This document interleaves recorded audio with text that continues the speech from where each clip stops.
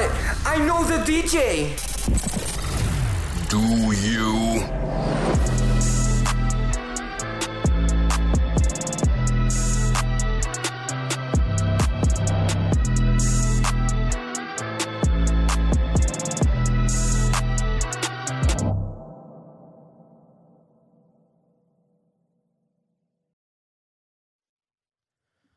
Welcome to episode 14 of But I Know the DJ, a podcast discussing all things DJing, music, nightlife, business, and pulp culture through the unfiltered opinions of host Snacks, aka Snacks the Ripper, powered by Dope Entertainment and our sponsor Anchor. First off, I'd like to shout out our Black-owned business of the week, Zaz Restaurant in Hyde Park, a small modern cafe serving international-inspired new American entrees, burgers, wraps, and salads. Their food is fire. Check them out at 1238 River Street, Boston, Massachusetts, and tell them Snacksy sent you.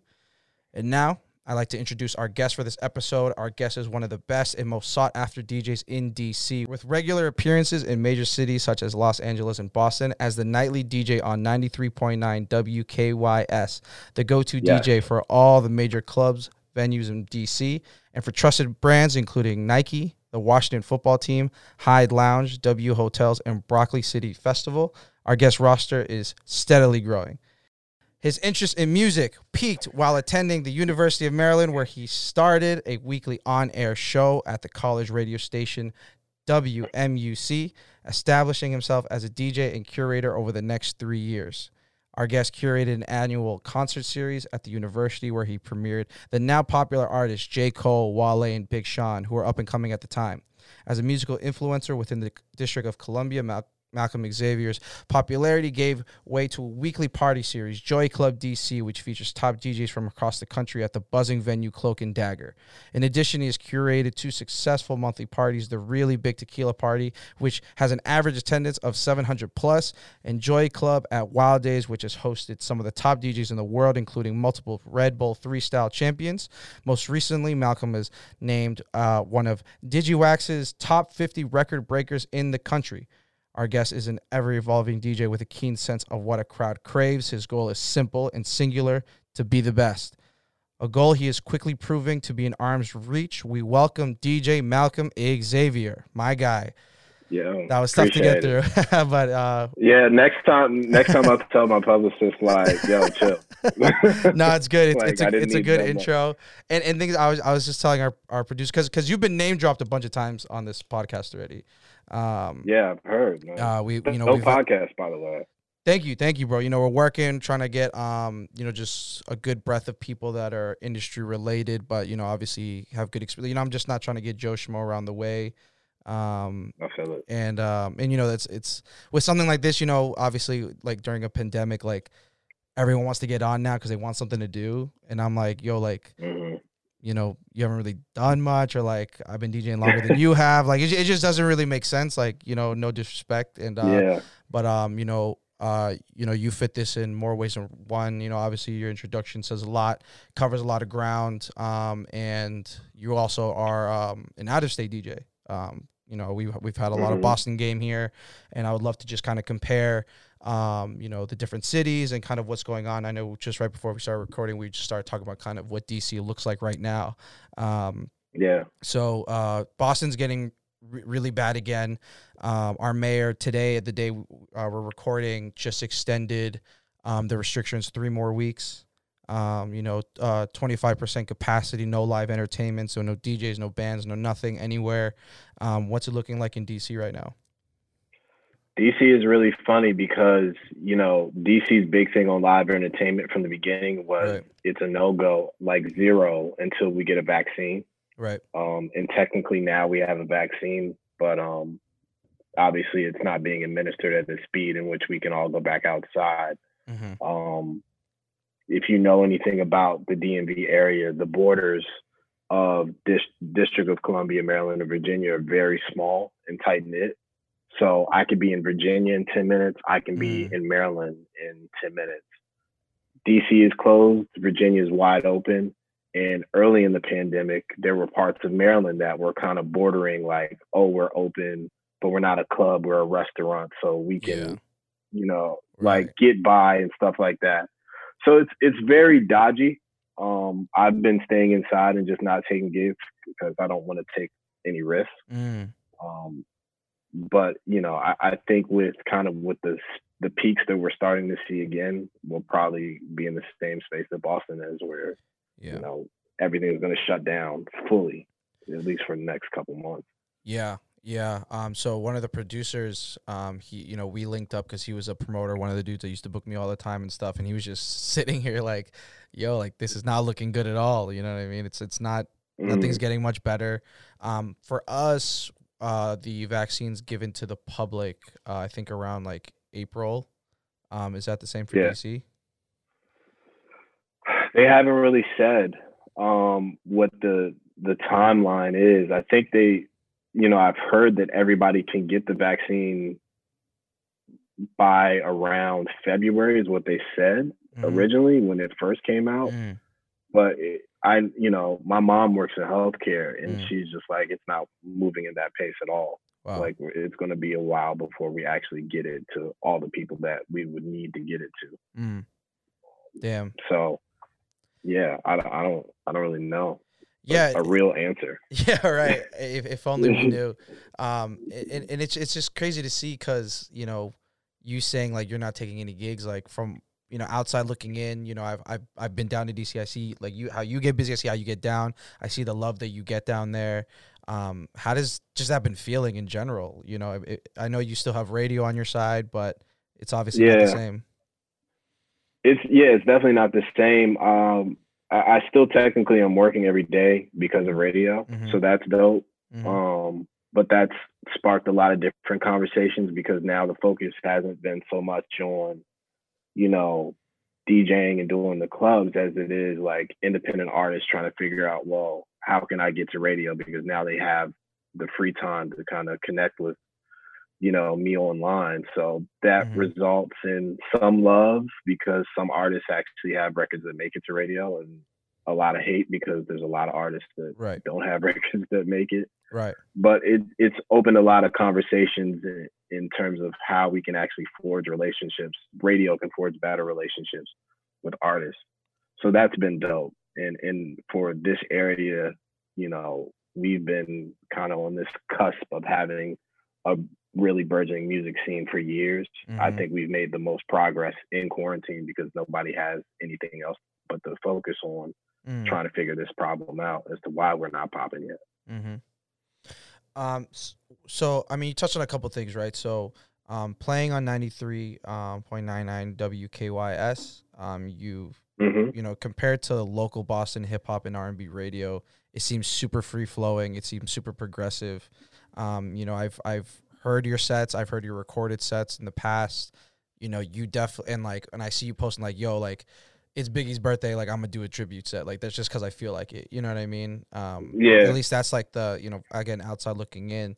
Why do you think that is? It's compared to, like the stations we have here, they're very iHeart driven or like backed. Why do you think that is? And then have you been able to use that to develop yourself as a DJ? I think it's happened for a couple different reasons. For one, iHeart is a very, I don't want to say, they're a very different company from the company that I work for, which is Radio One. Radio One is based in DC. It's always been based in DC, even though they have stations all across the country now. But it's, for the most part, a small company that everybody kind of connects to everyone. And I want to say that allows, a little bit more freedom because for me specifically, because when I'm throwing parties and I'm doing all this, that, and the third, my program director can see, oh, people trust what he's doing out in the street. The managers at the station can see, oh, this guy is he actually knows what the pulse is. We don't need to like kind of vet him and check him versus like, if you're at iHeart, you're kind of part of this big corporation that no manager is going to be able to ever connect with you because you're one of many. But I think from what I've witnessed and kind of being up there in Boston for a couple of years and kind of seeing how radio works, it's just, the problem that exists in radio across the country. And the thing that I said I didn't want to be is I didn't want to be kind of the person that's, you know, I don't want to step on any toes. I don't, but I'm. I understand. I know I'm putting you in certain. I'm going to be putting you in certain spotlights, No, in the but hot seats. But the honest answer, the really honest answer, the no BS answer is, you know, you guys have had some of the same faces at radio for 20 odd some years. And so I think your motivations become different when you've been in the game that long. You're more thinking about, you know, having a career and having longevity and having this, that, and the third, because you came into a point where radio was like a really profitable career. Mm-hmm. And I'm coming into it where it's not super profitable. It's like, it's cool. I was still making way more money in the clubs. So my focus was really about creating the same element that I heard when I was a kid.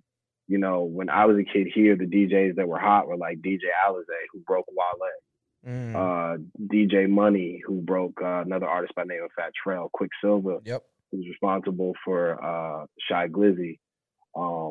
So I wanted to create and keep that same energy and start to help out artists, you know, and kind of just be like that next wave, but also not be the same name that you heard for 20 years. So I'm like, I'm here for a good time, not a long time. Word. I guess when it comes to radio. So I take a little bit more advantage of just like, let me just do what I want to do.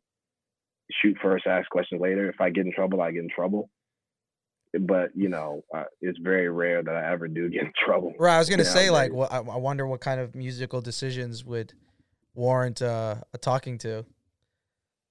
You know, when I first started in radio, I had a really good talk from one of the OGs at the station, DJ Trini. DJ Trini has been at KYS since like 94. Wow. And he's been there, you know, he's been there long enough to play Biggie and Pac on the radio, like, and still play Lil Uzi. You know what I'm saying? Like, so he's seen. He got that tenure. He's got the tenure, and he's seen people come and go. And he said, you know, in your first year, don't try to be the man. You know what I'm saying? Like, every DJ comes into radio thinking that they know how to change radio, without realizing like radio's been around a lot longer than you, and it's going to be around after you. So you can come in here and think, oh yeah, I'm going to do all these different things, but you're better off playing it safe and making your arguments and making your case and making everyone trust and believe that you're making the right decision. So for me, that's what happened. You know, one of the first records I took a chance on and got in trouble for it was Mo Bamba. And I remember immediately I got a text like from my PD immediately, and it's the only time this has ever happened. He's just like, "What is this record? Why are you playing this?" Wow. And this is like probably half a year before it takes off. Yeah, I remember you telling me, like, I think the last time the second to last time I saw you, you were like, yeah, one of the records that I broke was Mo Bamba, and I like, because obviously I think at the time it was like the biggest song in the world. And so for a song like that, because I think when I first heard it, I didn't understand it. You know what I mean? It's it was just such a weird record, but like once you understood it, you like, and like I think it's like when you saw what it did, you were able to like feel like where they were coming from and like feel like how the culture is kind of moving. So with a record like that, like, and I guess records in general, like how do you feel that, like, just from the top? I always look at records in terms of like, where do I see them working or who's the audience for it? So like a record like that specifically, you know, I started DJing in like dive bars where it's like super underground, super grimy, super dirty, not your bottle service type venues. So I understood that audience better than, you know, DJs who've been kind of in the circuit for a while and are kind of a little bit disconnected from that. Right. I was probably a year or two removed from that. So I understood where that audience lied, and I understood that was an audience that feels like is not being heard by the masses. But this is also the same audience that typically translates to the college audience, typically translates to the high school audience, because it's usually young kids who don't have the money. Excuse me. Trying not to sneeze. Who don't have the money to get to like hear like the poppin' clubs or like Rose Bar or St. Eve's or Griffin. Like they don't have the money to go there. So they'll go to a place like here, like Velvet Lounge or Big Chief, and they'll go listen to records that are just these super high energy, mosh type records. Right. And I was just like, oh, I know exactly where this is going to work, and there's nothing else in this lane that kind of fits. So right, bro. once I visited Rose Bar, got fucked out of a drink, dude. Oh my god, that place is no joke. Really, you came to Rose? Was that? With it me? wasn't with you. No, so I went to Griffin. Okay, I went to Griffin with you, and it was because when I went there, I think I was there Friday, Saturday, Sunday, and I think I'm gonna get all these days wrong. I think the Sunday, it was just like one day where like, maybe you just didn't have anything or we just didn't link that day. And I had a couple homies that were there and, I didn't know much about DC, like where it was popping. They were like, yo, Rose Bar. Yeah, Rose Bar. Yeah. And I'm like, yeah, like, let's do it. And like, we pull up, obviously, different city. I don't know anybody. Like, you're literally the only dude I know. Like, I can't name drop nothing. It's not like security knows my face. Like, so I'm just like average ass dude. I'm like, whatever. Like, I can live, like, it's fine. And DJ Tunes was playing. Okay, yeah. Like that's Tunes was playing in DC? I think that's WizKid's DJ, right? I'm thinking Big Tunes. No. It was Boston Tunes. No. Not our Tunes. I want to make sure. I'm pretty sure. Yeah, it was WizKid's DJ. DJ Tunes was playing, and I didn't know. Sunday. Yeah, it was. I had to have been a Sunday. Yeah, and must have been a Sunday. And so he was playing, and by the time we got there, it was some opener he was getting busy, and I looked him up, and he was some dude who was in and around DC pretty actively. I forget his name though. And then DJ Tunes gets on, and like it's Casanova was there, so whole corner crazy popping. And, we're just standing there, like, really just trying to, like, understand the feel. Like, I'm just trying to listen to the DJs and just vibe, whatever. We're definitely not the coolest dudes in there. We don't have a table. No girls are looking at us, whatever. And I was like, all right, like, I'm gonna go get a drink, whatever. And I think, what did I order? I got a Hennessy something. And I remember just getting wrecked off the bill, bro. Like, I remember being like, no. I was like, yo, I thought Boston clubs were bad. This was bad. Yeah, I've heard that it's bad, and being here and kind of living in it, you don't realize it till you go somewhere else. Right. And then you realize, like, I remember the first time I went to DJ in Columbus, Ohio, and I remember I was DJing there. It was like a Friday night. I can't remember which club it was, but I was there for 3 nights, and the promoter, was going to give me drink tickets, but I was like, nah, I always try to support, and actually pay towards it. You know what I'm saying? Word.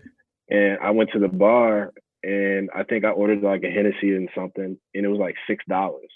I was just like, I'm a king. Are you serious? Yeah, I'm gonna go crazy. I'm gonna go crazy.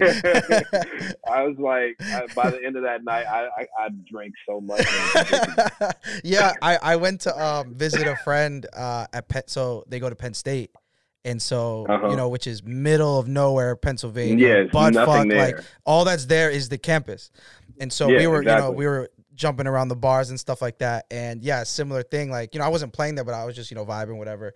And we went, and the drinks, from what I remember, the cocktails were cheaper than the beer there. Wow. Yeah. So that's crazy. So I remember. But that makes sense for there because it's a college town. So technically half of your population can't drink anyway. Right. And they're all just, and football game, everyone's drinking beer. Like, and so, and so I go up and we were with probably like 5 people. And I was like, I'm the visitor. Like, I want to make, you guys been super hospitable and everything like that. I want to, hold y'all down for a round at least. Like, so I was like, let me get my drink, a round of shots and like a beer or something like that. And the whole bill was like $35 for like 5 people. Like, that's awesome. Yeah. And I was just like, oh no. I was just like, I'm the king. I'm about to go crazy. Cause that's like 2 drinks here. You know what I'm saying? So yeah, exactly. So I was like, oh no, we're going off. Because Boston is not cheap. Let's be for real. DC is probably DC and New York probably. And Miami. Miami's bad. Miami's real bad. Depending on well, I've actually, I think about I've never actually paid for a drink in Miami to even. So obviously like if you're in South Beach, they're all pretty bad. But if you go to like Wynwood spots like, Coyo Taco and like anywhere on that 1800 Lucky. Yeah, exactly. Those spots aren't too bad. I would say those are more like Boston level, but like I just remember like being like, "Yo, Rose Bar really surprised me, bro." And it's funny because after I went there, I follow you, and like just inevitably I see like just DC related stuff. So like I remember when like John Wall just got traded, so everyone was like talking about how like Rose Bar is like gonna be missing. They gotta retire his jersey. That's like Marcus Smart at Bijou here. Like it's all the same shit. It's so funny. My first gig in Boston was at Storyville, and I met Marcus Smart that night. Yeah. Funny enough. Yeah. He's I don't know how he was with you. He's an interesting like guest. He was super cool. Yeah. He was super cool. I didn't know. Honestly, I didn't know who he was until I was introduced to him. It was probably super early. Yeah, I think it was. It was a couple years ago. But I feel bad. Next time that you come to DC, I'll definitely make sure we take care of you better than that. No. I mean, when we went to Griffin, you held me. Like I left Griffin hella nice. Like I was just cool. Yeah. No, so definitely don't apologize. Like it was so funny because that day was so funny. Like. Cause I met Lil Bacon Bear there too, like on some like regular shit, like cause I didn't realize who she like, that she was like mad poppin' and shit, and like she just seemed like this really nice girl. She was super nice to me, like wasn't acting all funky, and so I was like, oh, this is just one of Malcolm's homegirls, like whatever. And then after the fact, like I think, we did like a round of shots or something, so like everyone was being tagged, and I just like looked at, and I was just like, oh shit, she's like out here, you know what I mean? And it was, and I think Nyla was there too. Probably. There was a bunch of people that were just like all super. I was literally just like hanging there, like just vibing, and that's the funny thing, like because we were at your party, and then you're like, yo, I have this other party, and I'm like, oh my bad, and you're like, yo, come with me, and you're like, oh, come, and I was like, yeah, obviously, like I'm this isn't my city, I got nothing else to do, and and like I think she picked us up in her car or something or something. We stuffed in some car, I remember. And I think one of her friends was getting arrested. I remember somebody almost getting arrested. I remember shit being mad hectic, and obviously, like I wasn't trying to ask mad questions, but I was just like, "Yo, something's happening. I'm just here for the ride." And then, and it was just so funny because, like, again, like when you leave your city and like you don't know anyone, like. Literally, I was like, but I know the DJ. Like, I'm gonna just follow Malcolm, whoever he's at, and like, walked in, and then like, you did your set, and like, and that's the thing about like going to other cities. Like, I always want to see like, do the same throwbacks hit? Like, do they build it up the same way? Like, what I'm saying, are the big songs here the same songs as the big songs there?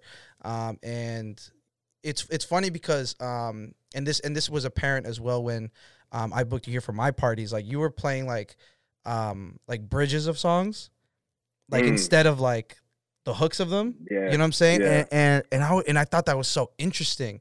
And like you kept doing it, and like I would look around and like you would go crazy. Specifically when you did one of my day one parties here, you did the Bridge of Fancy by Drake. The Atlanta girls, let me see. Like you went straight into it. Like, and for me, I always go straight into the hook. Like you feel like, and that gets all the girls going crazy, but you went straight into the bridge. And I remember I'm like, yo, and I think I commented, and you like looked at me and you go, no one ever plays the bridge. And I was just like, yo, I was like, oh, it like completely like changed my whole like mindset about like how to play records. And I think because it's funny because in another interview you did, when they asked to describe your style, you said it's not really good. And I was like thinking about when we had that moment, and I was just like, your style is just like, it's not necessarily flashy, but it's like thinking just like in a different way, like thinking at a different angle. And I think that's what makes you good. You know what I'm saying? Like, cause even as a DJ, like, and I'm a guy who's super critical of people. Like I'm always ripping on DJs here, whatever. And like for you to like, you being like a quiet DJ, like you're not crazy on a mic or anything like that. Like, like you just kind of like let things ride. And like, even for me, I was just like, yo, what the fuck? And so it's very interesting because not being a flashy guy, but still being able to make people think or like people kind of react. I think it's very interesting. Yeah, I think that's one of those things that first off, I can't take full credit for that style. There's two DJs that were here that I kind of like came up under. There's three actually. One was Brendan Hill, but the two that kind of like popularized that style, Jerome Baker III. Oh yeah. And Spencer Tracy.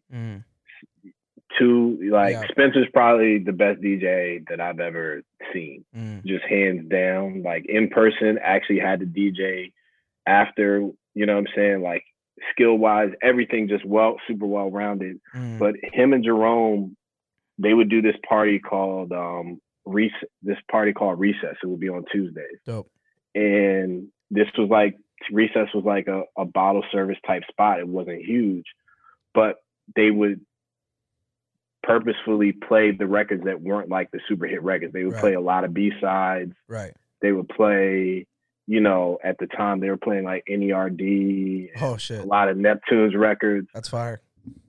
Yeah, but they were getting to like the hot point. So like if they played Beautiful by Snoop Dogg, they wouldn't start at they would start at and I don't want you. Yeah. Like they would start at the bridge because that's the part you're going to sing.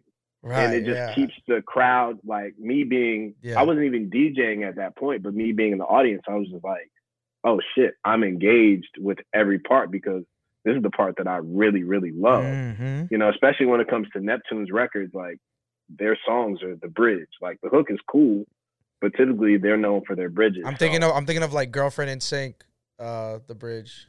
And like that's my favorite part of that song. I'm like trying to think about it's so wild. Yeah, so it's definitely like a style that I kind of adopted from them. And you know, like I said, I'm not like a typical DJ in which I'm going to play everything the same way, the same time. Like I really kind of fly by the seat of my pants. I don't use crates. I don't do a lot of things that a lot of other DJs do to kind of build their sets up. But what I do is I play off of just human emotion and reaction and trying to just keep you engaged and just pull at your heartstrings. So in whatever part of the song it is, especially in DC, we play Boston, y'all play with your BPMs all the way up. DC, we don't do that, but we still play at 100 miles per hour because we're still trying to capture everybody's attention. Damn, that's funny you say that. That's funny. Nah, it was like the first thing that I noticed when I was up there. Like everything is sped up. Yeah. Everything is super sped up. It's like it's a very like up north thing. Like damn, I didn't know that was a characteristic of like the north.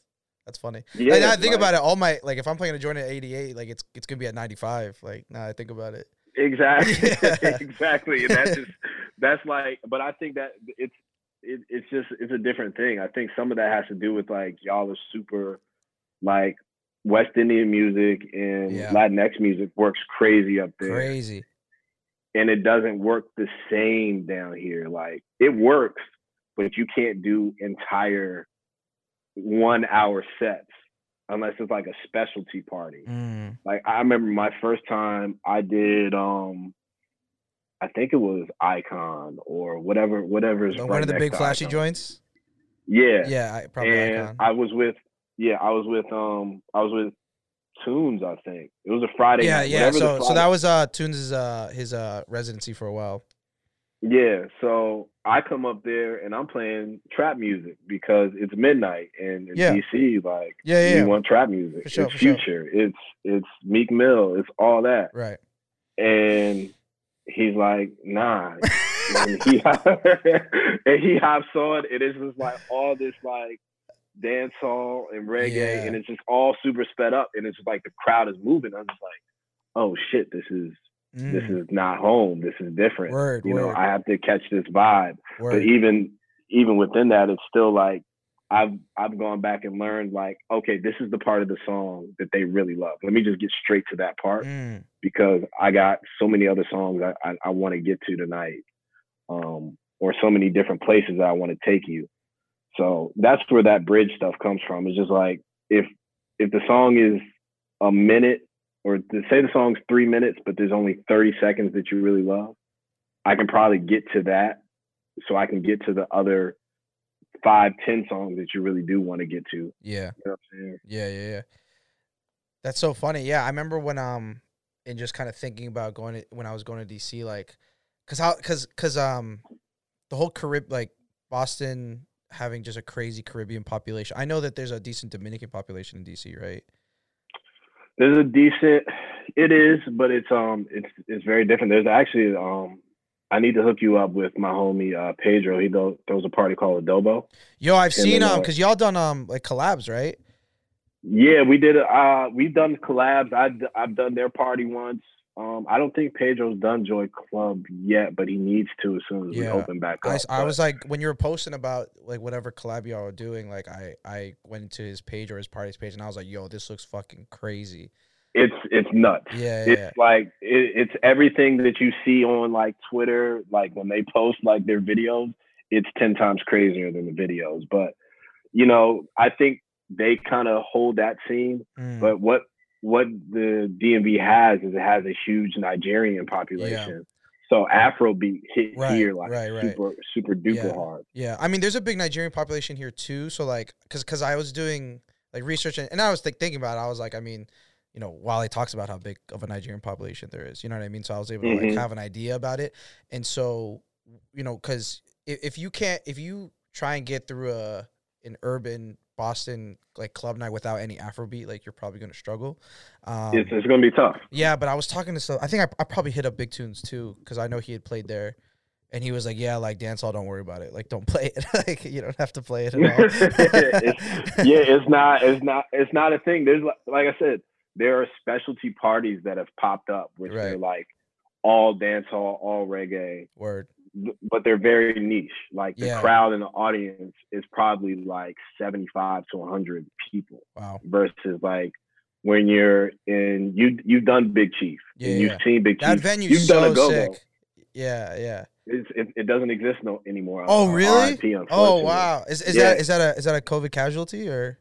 It's pre-COVID actually. Oh wow. Funny enough. Damn. But like you've seen that when it's packed, most of that audience, like go-go is like our thing here, whereas like up there, like dancehall is y'all thing up there. Like it was that's crazy. like our nostalgic thing. Yeah, I wanna just like paint a picture to the people listening. Like that party was, I mean, I didn't know what to expect, right? Like it was my first time, I think at DC, like as an adult, you know what I'm saying? Like I went like 7th grade to do some like monumental shit and stuff. And going there, like I had no idea, like I've never partied there. And I was just like, let's see what this is like. And so first showing up to the funny thing is so I had an Airbnb nearby, and what y'all have that we don't is the electric scooters everywhere. Y'all don't have that? No, which is crazy. Yeah, I know. That's crazy. Boston, I would think a college town. Bro, Boston be such a mid-ass like major market city. It's like so stupid. But so that was one of the first things I noticed. There's these fucking scooters everywhere. It's like GTA. Like you can just pick it up and like go. Yeah. And so there was like I was like in love with that. It was super funny. And I was mapping like all the spots, and I was just like, yo, Big Chief was like, a mile and a half away, 2 miles away. I was like, I'm definitely scooting there. You know what I mean?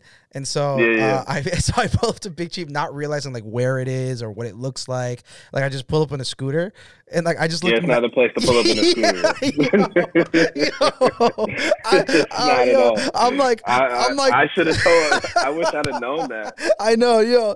It's like I'm like 2 blocks away, and I'm like, yo, this was the worst idea ever. And and it's just like me being stupid. Like, and as I'm pulling up, it's one of those things where I'm like, do I care about this scooter? Like, because I like didn't think about it long enough, because I was like, okay, if I scooted here, I need to scoot back. So like, do I try and hide this and like hold my scooter down, or like do I just leave it and hope that another, by the time I'm trying to leave, you know what I'm saying? This is all new to me. Like I'm like mad rookie at this shit, and so like the night was already starting like mad funny, and so and so I walk in. Obviously, there is nothing like Big Chief in Boston. Like just the way that venue is, the size of it, like there's nothing. I've never seen anything like it. It was so cool. It was like, I don't even know how to describe it. It was like rustic but huge. Like, was it 3 levels or something? It was 2 levels. So it was 2 levels. It was 3 rooms technically. There's like the front room, which we typically set the DJ up in, and there's like this huge long bar. There's a back room where there's like a smaller bar, but it fits about the same amount of people as the front room. and then there's this upstairs roof deck. Yeah, that shit is especially sick. in the summertime, Vibe. it gets super packed Yeah. and it's a vibe, and Yeah. just people just stay up there all night. Yeah. But there's nothing. I mean, since it's closed, there's nothing before it like in DC for a long time, because DC has had big venues, but the big venues were like clubs. They were bottle service. You know what I'm saying? Right. We invented the mega club, like Park, Love, Fur, Dream, Platinum, all those like old school clubs where it'd be like 1,000, 2,000, 3,000, Ibiza, 3,000 people a night, multiple different rooms, different DJs, all that stuff. Crazy. But it was like very turn up bottle service. Big Chief was the one venue. There was no dress code. Yeah, yo. No expectations. My God, dude. So you just come in and just vibe. Yeah. And again, I'm trying to paint this picture. So you know, they're setting up the DJ booth, whatever. And behind me is this giant stage with this giant band, and I'm like, okay. And thing is, you know, I knew like go-go was a thing. I didn't know, like, because, you know, like, how do I explain this? Like, 'cause, like, cities be like, yeah, this is our thing, but like, you know, maybe it's like an old head thing. You know what I'm saying? Yeah. So like, yeah. like I was like, okay, like, I'm sure like if I walk down the streets of DC, I'm not just gonna hear go-go all the time, but like that is what it is. And so giant stage, giant band behind me, and I'm like, okay. And so like do my set, whatever. And you know, people were strolling in, and the thing is, it was like blink of an eye was full. You know what I mean? Like it was very like boom, like to 100. And I think on that bill was like me, you, Money, I think was on it. And maybe someone else. Money, DJ Flow. Maybe I think was on it. Maybe, yeah. It was like Shy Glizzy DJ. Yeah. I think that was the lineup, and I was like, and New Impressions was the band. Yeah. And so with people like Money and Flow, like I was like, okay, like I'm gonna see them, you know, blow the roof off with like crazy, like maybe local talent or like blah blah blah. You know what I'm saying? Like I'm excited to see this. I remember this very distinctly. Money goes on, not for the whole set, but for like 15 minutes, plays a like 90s Miami bass set. Like, and that sounds like Money. At like midnight. And I'm just standing there. And this is the thing about DC. The crowd was probably going crazy. The crowd was, dude, I'm standing there, and I'm like, this would never, the only time this would fly, it was at a day party. And a very specific day party at that, you know what I'm saying? Like, and I'm just standing there, and I'm like, oh my God! Like, not only was he, I was just like staring. I'm like, yo, he's really playing this shit. And I was like looking at the next song. He's getting ready to play like, "Come on, ride that train," and I'm just like, yo, what the fuck? I'm like going crazy. And then I look out to the crowd, and you see like dudes in like jerseys and Timbs going ham, like get the girls out the way because I'm about to like rock to this, and I'm just like. My mind like exploded, and I was just like, and I remember texting my boys, like my other DJ homies back home, and I'm like, yo, this is different. Like, this is my first time here. Like, this shit is different. Like, and that was something that I really appreciated about that vibe. And I wasn't sure if that's something that you had curated specifically, or if that's just DC as a whole, that just more open-minded, more just ready to party and not necessarily just look cool in the back. What do you think about that? I can't take full responsibility for that. Like I said, you know, there's a party series or a crew called Rock Creek Social Club. So like Jerome Baker, who I was talking about before. Yeah, I know he's pretty pretty poppin' dude. Him and Scooty, they started that. I want to say, I think they're probably close to 10 years now. But they started that a long time ago, and like that party at Recess on Tuesdays kind of started that vibe of like where you can come and hear the records, and it's not the same records that you're gonna hear everywhere else. You know what I'm saying? At every other club, and that kind of became the thing. It's just like when you go to Rose Bar, you know what you're gonna get. This is the Rose Bar turn up vibe. John Wall is here. John Wall wants to hear the hot shit. Yeah. You know what I'm saying? You go to Griffin, whatever IG model is there. So we gotta, play to that audience and play to that crowd. St. Eves is known for They have a bottle presentation in which if you order a certain amount of bottles, they bring out a girl pops out of a casket and like serves you your bottles. Wow. It's like some wild shit. Yeah. So it's like it's all these different type of like super OD club vibes. Mm-hmm. But mind you, like I said, DC invented the mega club. So all of us were brought up in this like super club vibe. So there's a lot of people that are kind of like anti it now, you know what I'm saying? Like when we were 18, 19, getting into the clubs for the first time, we didn't have any other choice of seeing any other DJs play any other way, because at a venue like Dream or what it was later called Love at that time, the management was very like stickler on this is how you play, this is the way we want our audience to react. This is the dress code. So not too different from Boston. Yeah. So yeah, not too different. But because we kind of grew up in that, the opposite, you know, when people go the opposite way, or when you have something that's completely different, now down here, it completely works. So there's parties like Joy Club that do well, Adobo, which is like another like offset of that. Yeah. Feel Good was like, they were doing Thursdays at Rose Bar and they were crushing it. Everything Nice is another party that's like that. There's a bunch of like different like parties that kind of keep that vibe going and have like different parties set up around the city. Yep. That if you don't want to catch that vibe, which most people don't want to go to Rose Bar is cool, don't get me wrong. Yeah. But everybody doesn't want to do that every Saturday. Yeah. You know what I'm saying? Yeah. Like you do want something that's a little bit different. So. Yeah. And I mean, there's definitely kind of that disparity in Boston. And I mean, you've played both at like an Icon, and then, but you've also, I saw you at like the House of Blues joint. Oh yeah, you know what I'm saying? And my party too, like where it's just like not bottle service. Like we were in the basement of a Fenway Park venue. Yeah, bar, like a bar. You know what I'm saying? Yeah, like, so there is the disparity where like, and that's the, you know, like I've only been doing like the popping clubs for like 2, maybe 3 years, and I've already been like, okay, like, because for DJ, you know, it gets super repetitive. Like, you know what you're gonna play, like March Madness at 11:30, Dreams and Nightmares at midnight. You know what I mean? Like, so like we already know. And then so when I was like, okay, like, you know, these dudes are doing this stuff in like Cambridge, you know, and doing their own thing. They've been doing it for a while, so their crowd's a little bit older. We still have, you know, at the time, I was 24, 25, trying to like build out now my crowd and stuff, and being able to do the stuff that, you know, they weren't playing in the clubs. And so I'm seeing kind of Boston on both lights. Does it kind of reflect what's going on in DC, or do you think it's a little bit different, or what else can you say about the Boston DJs in comparison, or even the Boston crowd? You know, the thing that struck me about Boston, aside from, you know, you guys play your music really fast, everybody kind of is like super duper skilled.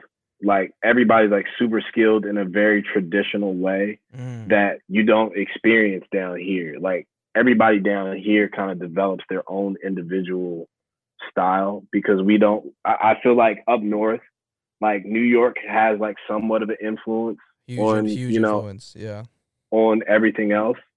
So you guys, like when I hear DJs up there, I'm hearing like the super traditional, like I'm listening to like Funk Flex in like 99. Right. It's popping, it's live, I'm at the tunnel type vibe. Yeah. And down here, because I would say, again, it goes kind of back to what go-go is. Like go-go is like, it's not so much freestyle, but it's more jam. Like you kind of feel it out and vibe it out. And the band is kind of like reading the crowd. It's like, okay, we might go this way, we might go that way. Word. It's just a little bit more free form. And I think, you know, with Boston and your DJs, like I said, like everybody's so ridiculously skilled, and so like, especially on the mic, like I know that's like a big like uptown New York thing that like we adopted. Like if you can't rock a mic in Boston, like you're it's not that you won't do well, but you just won't pop. Like if there's 3 DJs on the bill and 2 of them are like if you're around me and Big Tunes and you're in the middle and you don't touch a mic, like you're gonna have, it's over. You're gonna you're gonna feel it and you're gonna want to go home. You know what I mean? Yeah, but that's the beauty of that is I actually got better on the mic being up there. Word. Whereas like down here, I never would have been challenged with that at all because I could have like we have hosts down here. You know what I'm saying? And our hosts, you know, I it hate becomes that shit. like Don't give me a host. I hate that shit. no, I mean, well the thing about here is like there's only but like a couple hosts that like you really know and trust and like. Especially when you get to a certain level of DJing down here, like there's probably 2 or 3 hosts that are just like, these are the hosts that they're going to always book. Right. And because like these hosts are just really, really good because they're literally doing this like 6-7 nights a week. Right. You can develop a relationship with them really easy that they know what you're going to do. You know what they're going to do. It's like, it's not really like this battle for like who's going to be the star here. It's like everybody's trying to play on the same team. So it's a much doper vibe because I've been in that sense where it's like the host wants to be the star. Yeah. The host is like coming in and pulling down your mixer so he can say something. Like I've been in that, like, and that's hell. I hate that. Oh God. But there's DJ like, you know, if you come to St. Eve's on a Saturday night, Jerome and Young Tune is like, it's like watching LeBron and D Wade. Like literally, it's like such an amazing show to see like these two work and play off of each other. And Tune, he's nowhere near the DJ booth. He doesn't even want to be near the DJ booth. He'll be on the opposite side of the club. He might be in the bar. He might be in the bathroom. I have no idea where he is. But he's on the mic and he's keeping this crowd going. That's and he's crazy. Communicating with the DJ. And Jerome can play. It's the most beautiful thing. That's dope. Literally.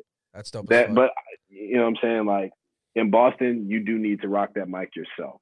Yeah. You know what I'm saying? Like it's just a whole different thing. Yeah, it's interesting to hear, you know, a DJ not from here talk about the skill level here because that is something we definitely take seriously. And in toxic ways and in supportive ways, you know what I'm saying? Like, people will definitely be like, oh, no, he can't do that. I mean, I do it all the time. I'm like, they can't do this, so I'm better than them. You know what I mean? And vice versa. And it's definitely multifaceted. I think a lot of it comes from New York influence. But I'm kind of curious if like going in reverse, like if a bunch of Boston DJs came down in DC, like would they be like, oh wait, like I'm doing too much? Would they be like, oh, that dude's definitely from Boston, he's doing too much? You know what I'm saying? It would definitely be noticeable in the way you guys play. Like I said, it's just a more traditional style of play that I think, I don't want to say it's like you kind of have to like feel it and loosen up a little bit a lot of times with certain Boston DJs that I've heard. It's like, I remember like one of my first times going up there, I went to Storyville. It wasn't on a Wednesday. I think it was like a Thursday, and I can't remember who was playing, but it was like 2 or 3 DJs playing, and I feel like I heard like the same set like, all night. You probably did. because it was just like, okay, you guys are just like very A plus B plus C. Right. This is how it works. You know, but it's also what the audience knows. You know what I'm saying? Like if the audience doesn't know anything different, you're gonna do what works. You know what I'm saying? You're not trying to take that risk. I mean, I think there's definitely dudes, again, like the dudes that you were fucking with in, you know, House of Blues. So that's like Young Paul, Big Bear, shout out to them. You know, they're definitely the type to like be like, yeah, fuck that, like break down the window and like try and mix that up. And again, you know, they're a few years older than I am, so I think I'm just trying to do that for the younger crowd coming in. Cause like, I quickly noticed that, and I'm like, yo, y'all do the same sequences, like, you know what I mean? Like to get from same sequences to get from A to B, you know what I mean? Y'all doing the exact like, and the thing is like same shout outs on the mic. Yo, I'm like, God forbid, like ever repeat a song. Like if me and you are going back to back, for instance, and you play a song, I'm like, okay, check it off. Like I'm not gonna play it. Like, you know what I mean? Yeah. And dudes here do it all the time. 20 minutes later, play the exact Mo Bamba 50 times in a night, just because like they can't. They only know the one sequence to get them there. You know what I mean? Yeah, and exactly. So I got fed up with that pretty quickly, and I'm like, I'll drop like some random ass shit that you're just like, yo, what the fuck? And that's why I was like, yeah, let me make a whole party that's all that. But it's definitely interesting to hear you just kind of critique Boston DJs as a whole. I don't think anything you said is wrong. It's like super funny. It's just funny to hear from someone else. But I think the other thing is, y'all don't DJ as much as we do. What do you mean? Because DC is like, it's a 7-night a week. There's at least 15 to 20 parties going. Yeah, if it's not a big club. You were definitely explaining that to me. Like, it's so much more lively. Like, there's so many more options. Yeah. So I think it's easier to kind of develop your own style when you're working at that pace versus like, you know, I might see some guys in Boston, they might work, you know, once or twice a week, or, you know, some guys are only getting on, you know, maybe once or twice a month because there's just guys that are holding down residencies and they're crushing it. Yeah. There's no need to switch around. Right. But in DC, it's way more competitive in the fact that like you're trying to compete with not anybody else in the room, but like the 10 to 15 other parties that are going on in the city. And you're hoping that like somebody's texting their friends are like, oh, where are you at? I'm at this spot. It's the DJ sucks. How's the DJ over there? Oh, the DJ's live over here. All right. And all their friends come with them. You know what I'm saying? Like that type thing. So I think that attributes to like everybody trying to do their own thing and be a little bit forcefully a little bit more different. You know what I'm saying? Just because we just have more time to develop that skill. You know, it's just getting shots up at the gym at that point. Yeah. So yeah. One of the last times I saw you, one of the things I asked you was, you know, what's something that me or any DJ could do to help, you know, get to the kind of caliber that you're at right now. And one of your answers was throwing your own party, right? And being able to kind of curate your own vibe and build your own audience.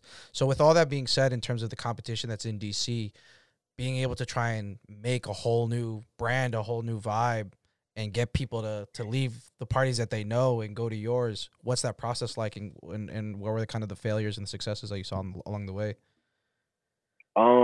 It's tough. I mean, the failures is just understanding the business and not getting screwed over. These venues, they don't really care about you. You know what I'm saying? Like, I threw a party the first year at Joy Club. We made absolutely no money because I didn't know there was a check to go get at the end of the night. Oh wow! Like I remember the security guard was just like, "Yo, y'all really just love DJing. Y'all didn't even ask for the check." And I'm just like, "There's a check." Yo, no way. You know what I'm saying? And we never did get the check. Like, of course, yo, you don't pull up within the next week, it's gone. Yeah, like it's gone. It's completely gone. So that was like my first business lesson in this, and nobody's really going to teach you, you know, all that. Nobody's going to teach you the percentages that you should get, you know what I'm saying, that you should be negotiating for when it comes to the bar or the door and all that stuff. But past that, it's really just, honestly, the thing that set us apart was like our marketing. Honestly, like, you know, once we figured out like how to make our flyers. You guys do crazy flyers. Yeah.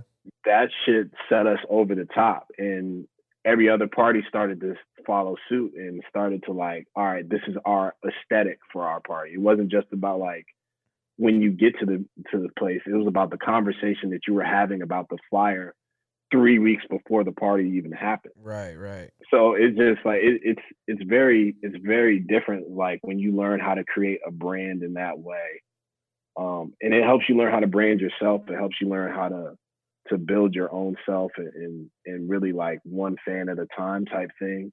You know, understanding the role of a promoter and the role of a DJ and how they're actually different.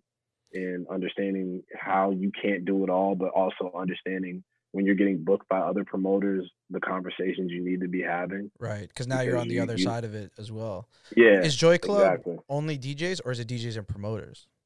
It's only DJs. So, yeah. How has that changed your perspective on the promoter in general? Because there's a lot of DJ versus promoter conversation in Boston like crazy. I don't know if it's like that in DC as well, but as someone who plays both roles. Yeah. Like, it's definitely like that. I think it's like that everywhere. It's always going to be like that for DJs because we're not in the room when the money is being counted. Right. You know, even though like we're still trying to close out the night and still trying to like keep people excuse me, at Bay, Yeah. when the promoter's going to the back room and is figuring out what's the count, Right. Checking the receipts and stuff like that. But when you're on the other side, you kind of learn some of the costs that go into it, and you learn, what needs to be managed, and where some promoters are like, maybe getting a little bit overzealous on the comp bottles and trying to just get people in the door and doing all this stuff and spending extra money. So as a DJ, you're not getting paid as much. Whereas like we kind of like hold back on a lot of that stuff. To hold back on. Right. We try to like hold back on as many comps. We're not trying to comp we're not comping bottles ever. Like, no, I definitely feel that. I definitely feel that. We were doing the same thing. We were definitely doing the same thing. It's not ever like we might have some drink tickets for you and stuff like that, or I'll actually just go to the bar and buy you a drink. Right. Just understanding the other side of it, from the cost perspective, is very helpful. Yeah. And understand the discussion that you're having with promoters. There's no like beef or bad blood between DJs here at all, because everybody's booked and everybody's happy and having fun. But it definitely is one of those things. Until you kind of see both sides as a DJ, it's hard to really understand, like, why am I only getting this, or why is this like that, or why does the club look super packed but everybody's saying we're not making money. Mm-hmm. You know what I'm saying? Because that's always like, somebody's going to say, oh, no, we didn't have a good night. It's like, how did we not have a good night? Right.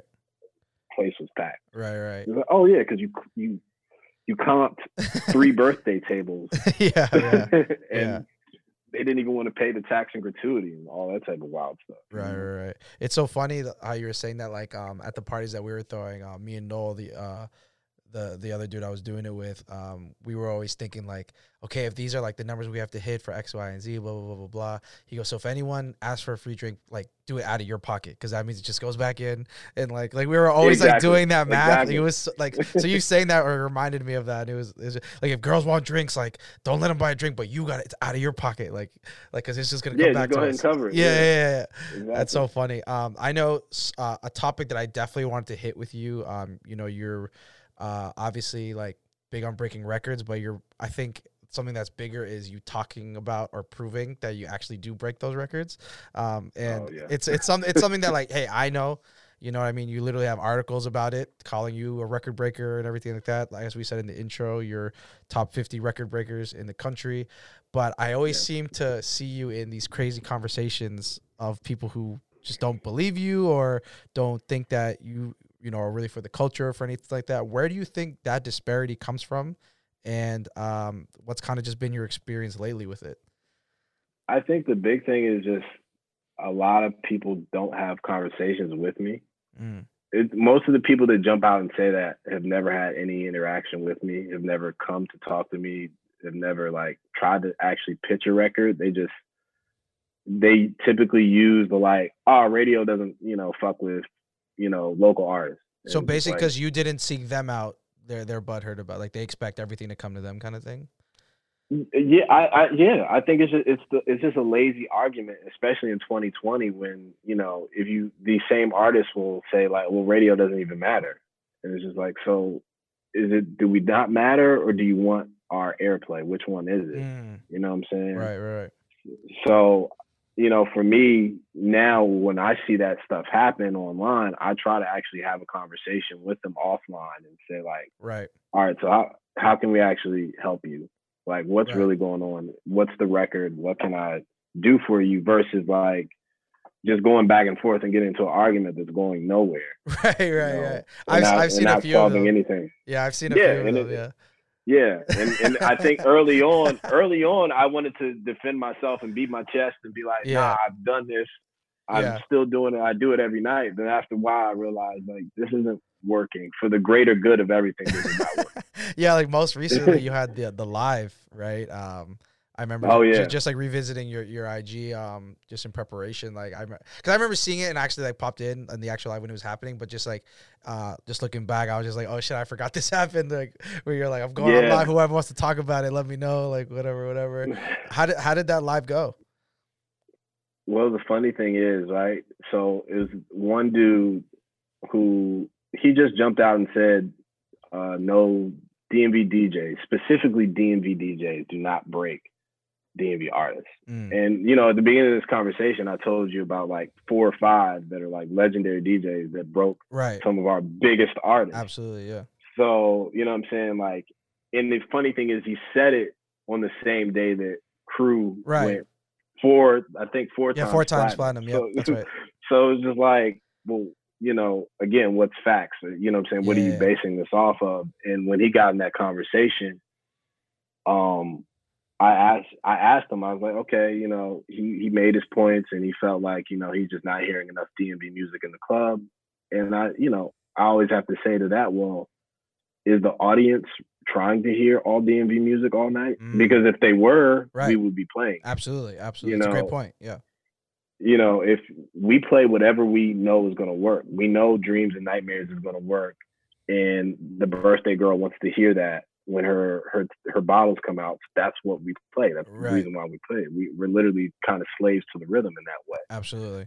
So, once we got past that point, I simply just asked him, okay, so what are the top 3 biggest DMV records right now? And he had no answer for it at all. He just was talking, almost out of his ass to say something for the sake of say something. Right. And that's a lot of like what I run into is like people use this radio argument, which shouldn't be an argument in 2020, for artists. If you're an artist and you're not doing your own thing on YouTube or Spotify or TikTok or Apple Music, and you're not engaging with your own audience, you can't be mad with radio not paying attention and picking it up, because we're all about advertisements and keeping our audience listening to us.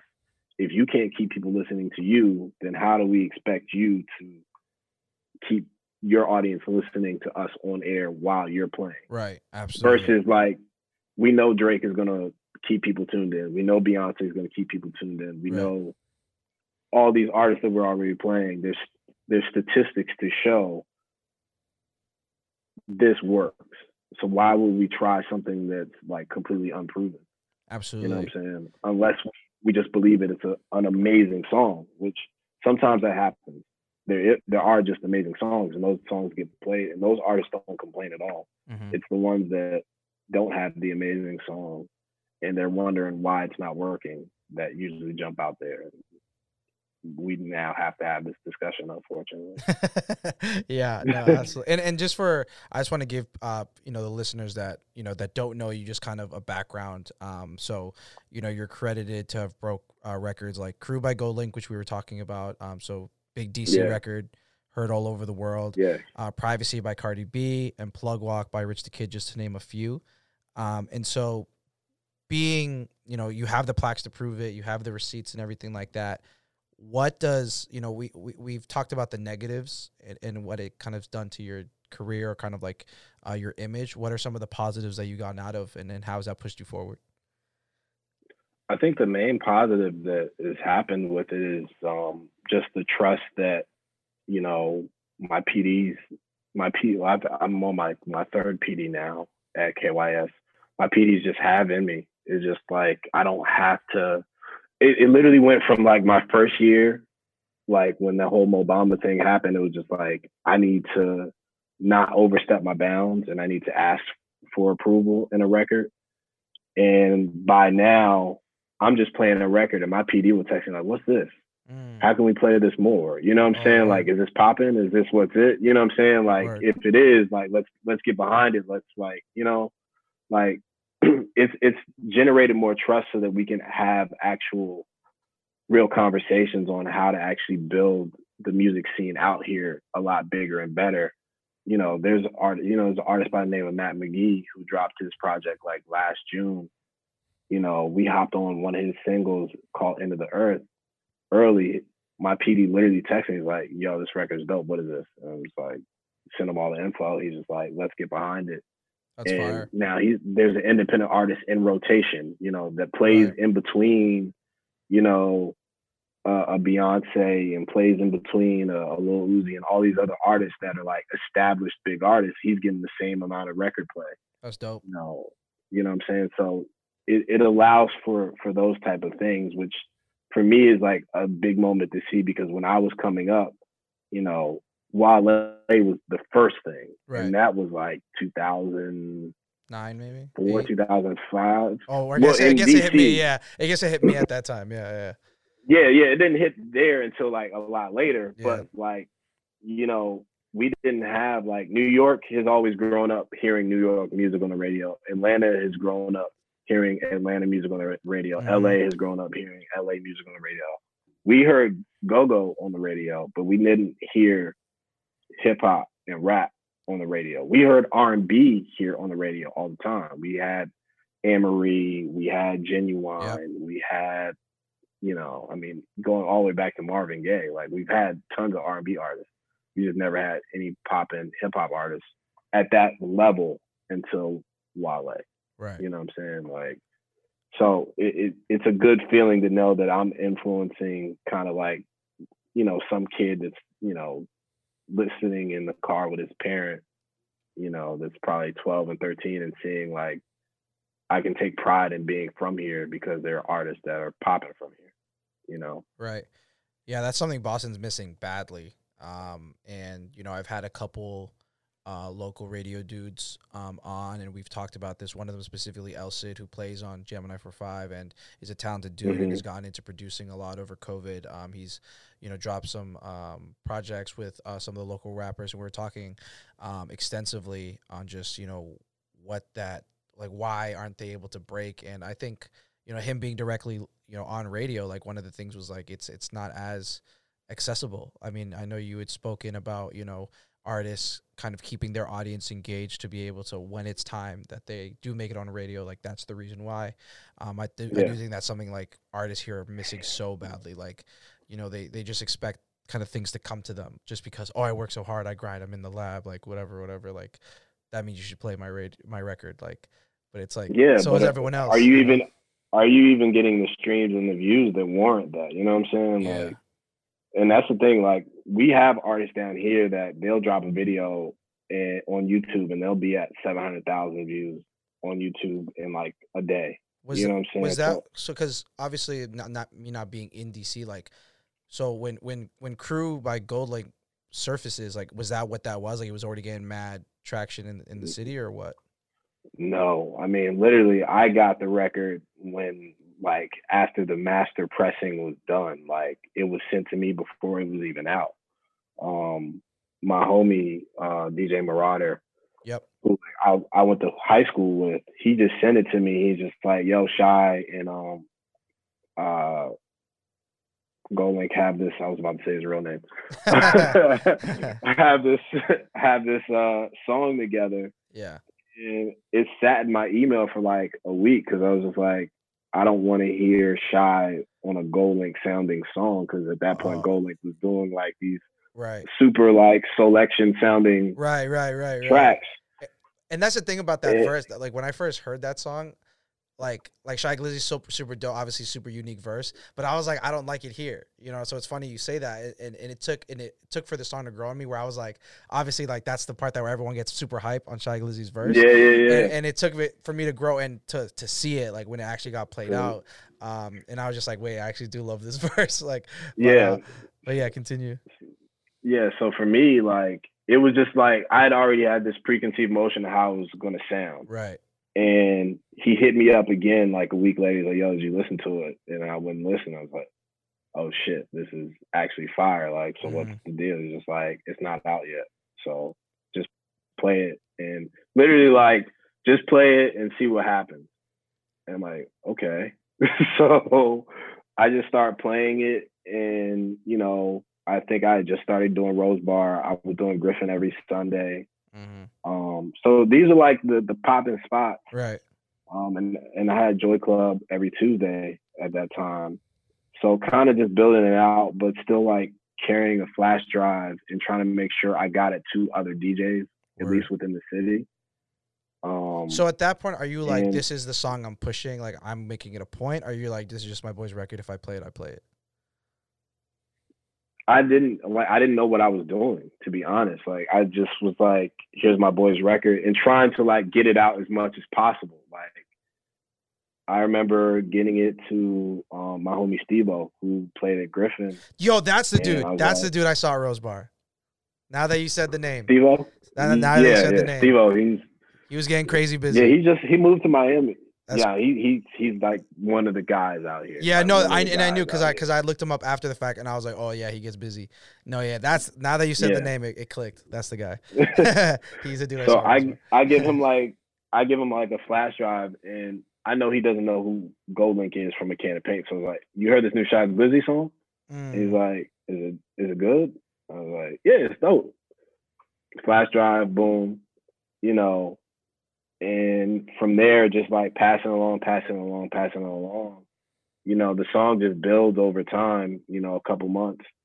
Probably a couple months later after that, probably if the song dropped in November, I would say probably around January, February, it's starting to build up a little bit of a buzz here. So then me and Marauder, we put together a service pack for it. And we're just like, all DJs, like, whoever needs it, like, just send us your email, we'll send it out. So we start doing that. That starts, you know, getting it, you know, even bigger traction.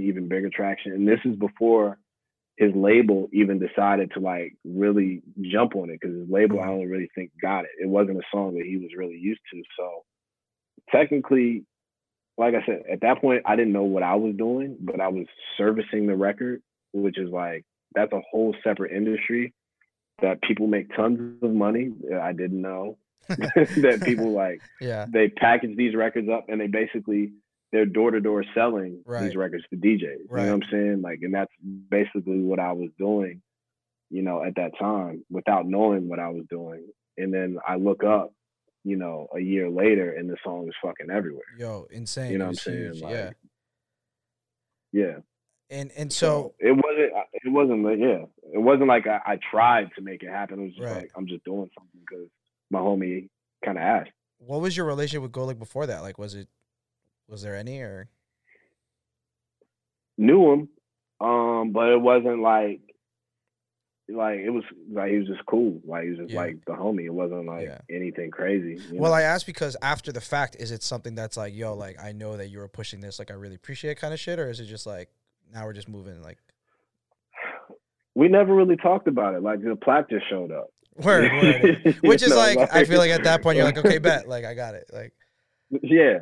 I mean, and that's like rare. Like, you know, artists don't typically do that, so I always appreciate him for that. You know what I'm saying? Like, most artists are not going to give, you know, the people around the song their credit. You know what I'm saying? Because they just like, I made the song, I did what I did, but he was gracious enough to do that. So I always thank him for that. And he's always showed me love, you know, allowed me to go on tour with him.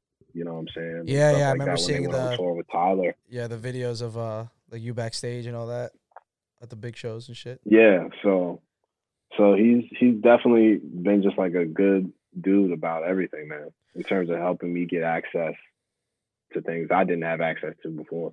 You have a lot of like homies that are the DJs of X artists. Is that something you've ever wanted to do or have interest in doing yourself? No. Why is that? I don't think that's for me. You think it's too hectic? I think it's very hard to do what I do in terms of trying to hold down a party, in terms of trying to like really be established here in this area when you're on tour. Right. Like I have homies that, you know, I talk to them about it all the time, and it's just like, I have to make a decision between being on radio or going on tour. You know what I'm saying? And that becomes real tough, because for me, at this point, my establishment and the way that I can kind of move the needle here is actually being on radio. I can't do that, you know, tons of miles away. And then also I see a lot of DJs that struggle to get back into the scene here in DC because they're on like tour for like, it's just like the promoters just go with like, you know, who's on and who's hitting for us every week. You know, why take a chance on this, you know, one guy, you know, this 1 week, and he might be an amazing DJ, but I don't know. Nobody's heard of him in like 6 months. Right. So it becomes this tough thing you know, so for me, I never really desired it. And tour doesn't, it looks more fun than what it is. Like I only spent probably like a week or a week and a half, you know, on that Tyler tour. That shit was like, it was cool like the first 2 days, but then like riding on a bus, going to sleep, waking up in another city, like it's something that you really have to get used to, and that's at the top level. Like this, Tyler the Creator was doing like Madison Square Garden. So this is the top level. Right. You have to really ride with the artist to get all the way up there. Yeah, for sure. I don't know that I'm ready to go travel city to city in a car for a couple of years. You know what I'm saying? To get up there. And if I'm like, you know what I'm saying? I did that in college. Like I remember it vividly. But at this point in my career, I don't think I want to do that. Unless it was like, okay, it's a tour bus, there's hotels, there's showers. Right. You know what I'm saying? Like we know what it's gonna be. And I hate if that sounds like, you know, prissy or no, people have their preferences. Yeah, I mean. Yeah. Being super tapped into your own city, you know, in your intro we talked about a lot of the brands that you work with. You know, Broccoli City Festival, the Washington football team. The football team, yeah. You know, playoff bound. Yeah. Playoff bound football team.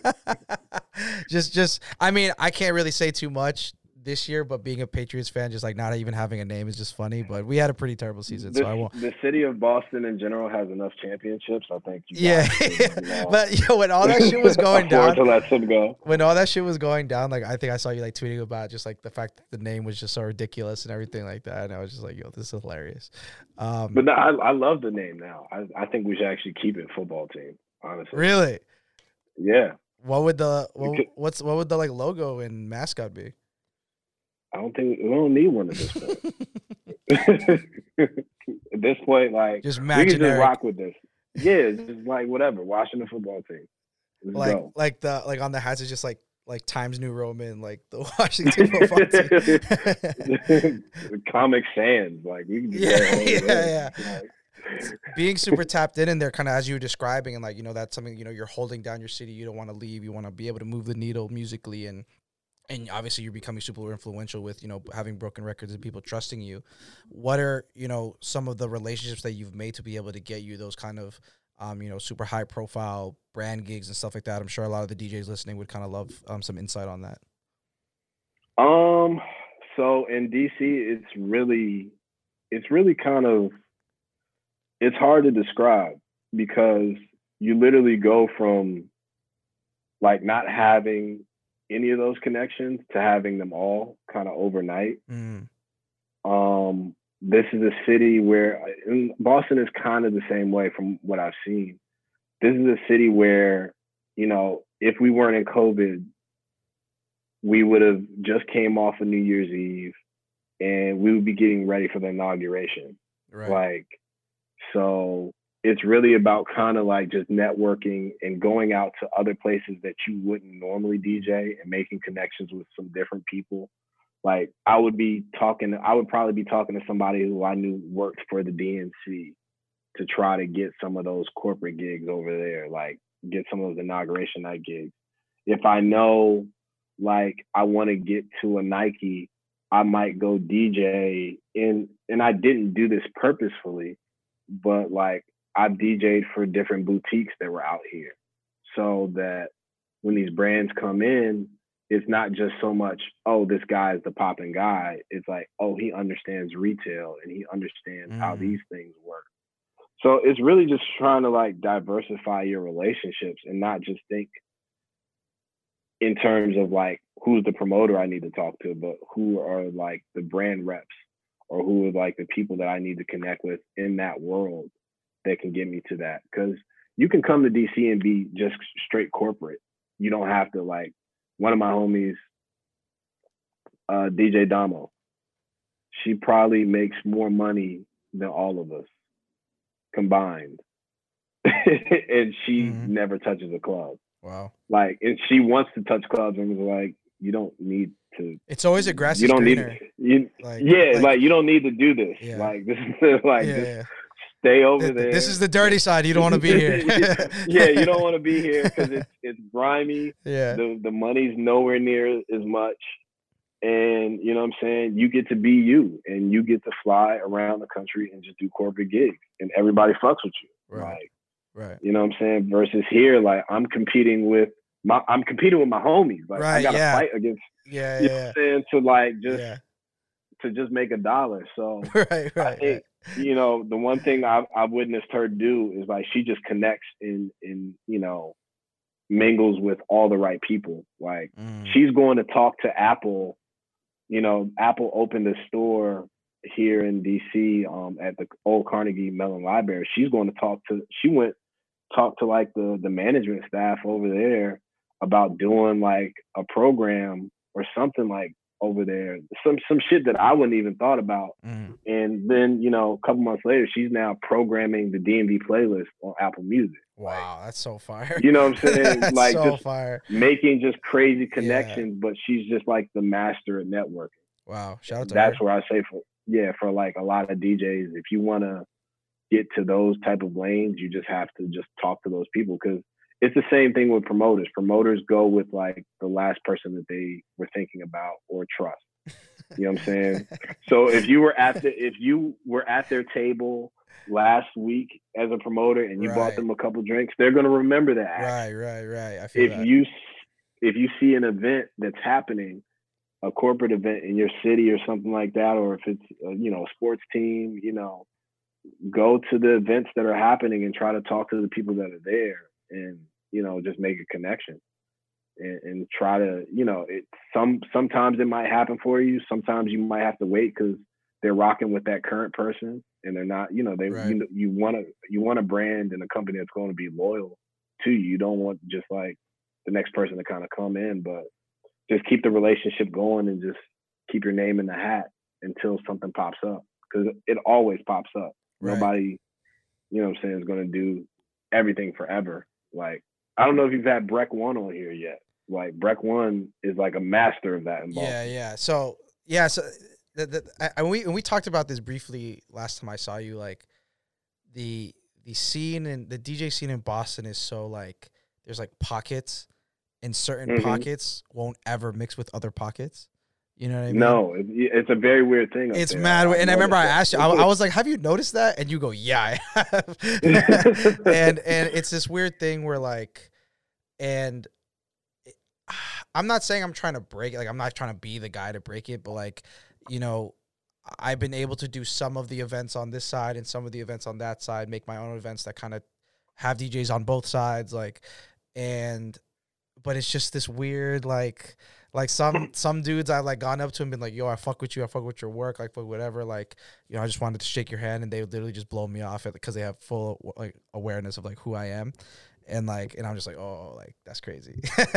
And so not to say that Breck is one of those dudes at all, but because he's, you know, Breck is legend in the game. As far as Boston goes, I have so much respect for him, but like, I haven't even had the opportunity to like reach him really sit because with him, to sit with, exactly, because like there's a lot of space in between. You feel what I'm saying?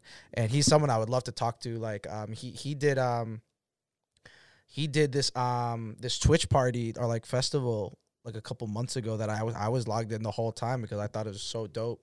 Like, he does such awesome. He had like 4 Color Zach as like the main event. Like, it was just like, it was just like insane. Like, but it's just weird. The Boston scene is so like, you know, like we talk grass is greener. It's like, you're either a club dude or you're not. You're either like an underground dude or you're not. Like, you're a radio guy or you're not.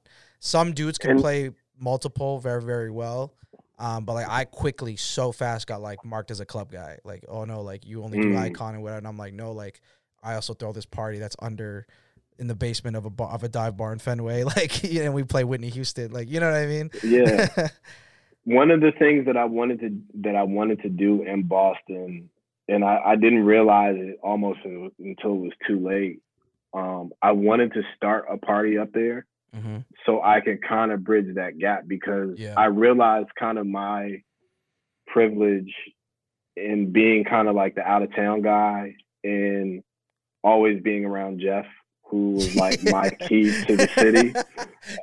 He's everyone's key to the city. Shout out Jeff. I forgot what episode he was. He was like episode 8 or whatever. But check out the episode I have with Jeff. Jeff is like my brother, man. Yeah, Jeff's the nicest guy in the world and has no reason to still be that nice. greatest.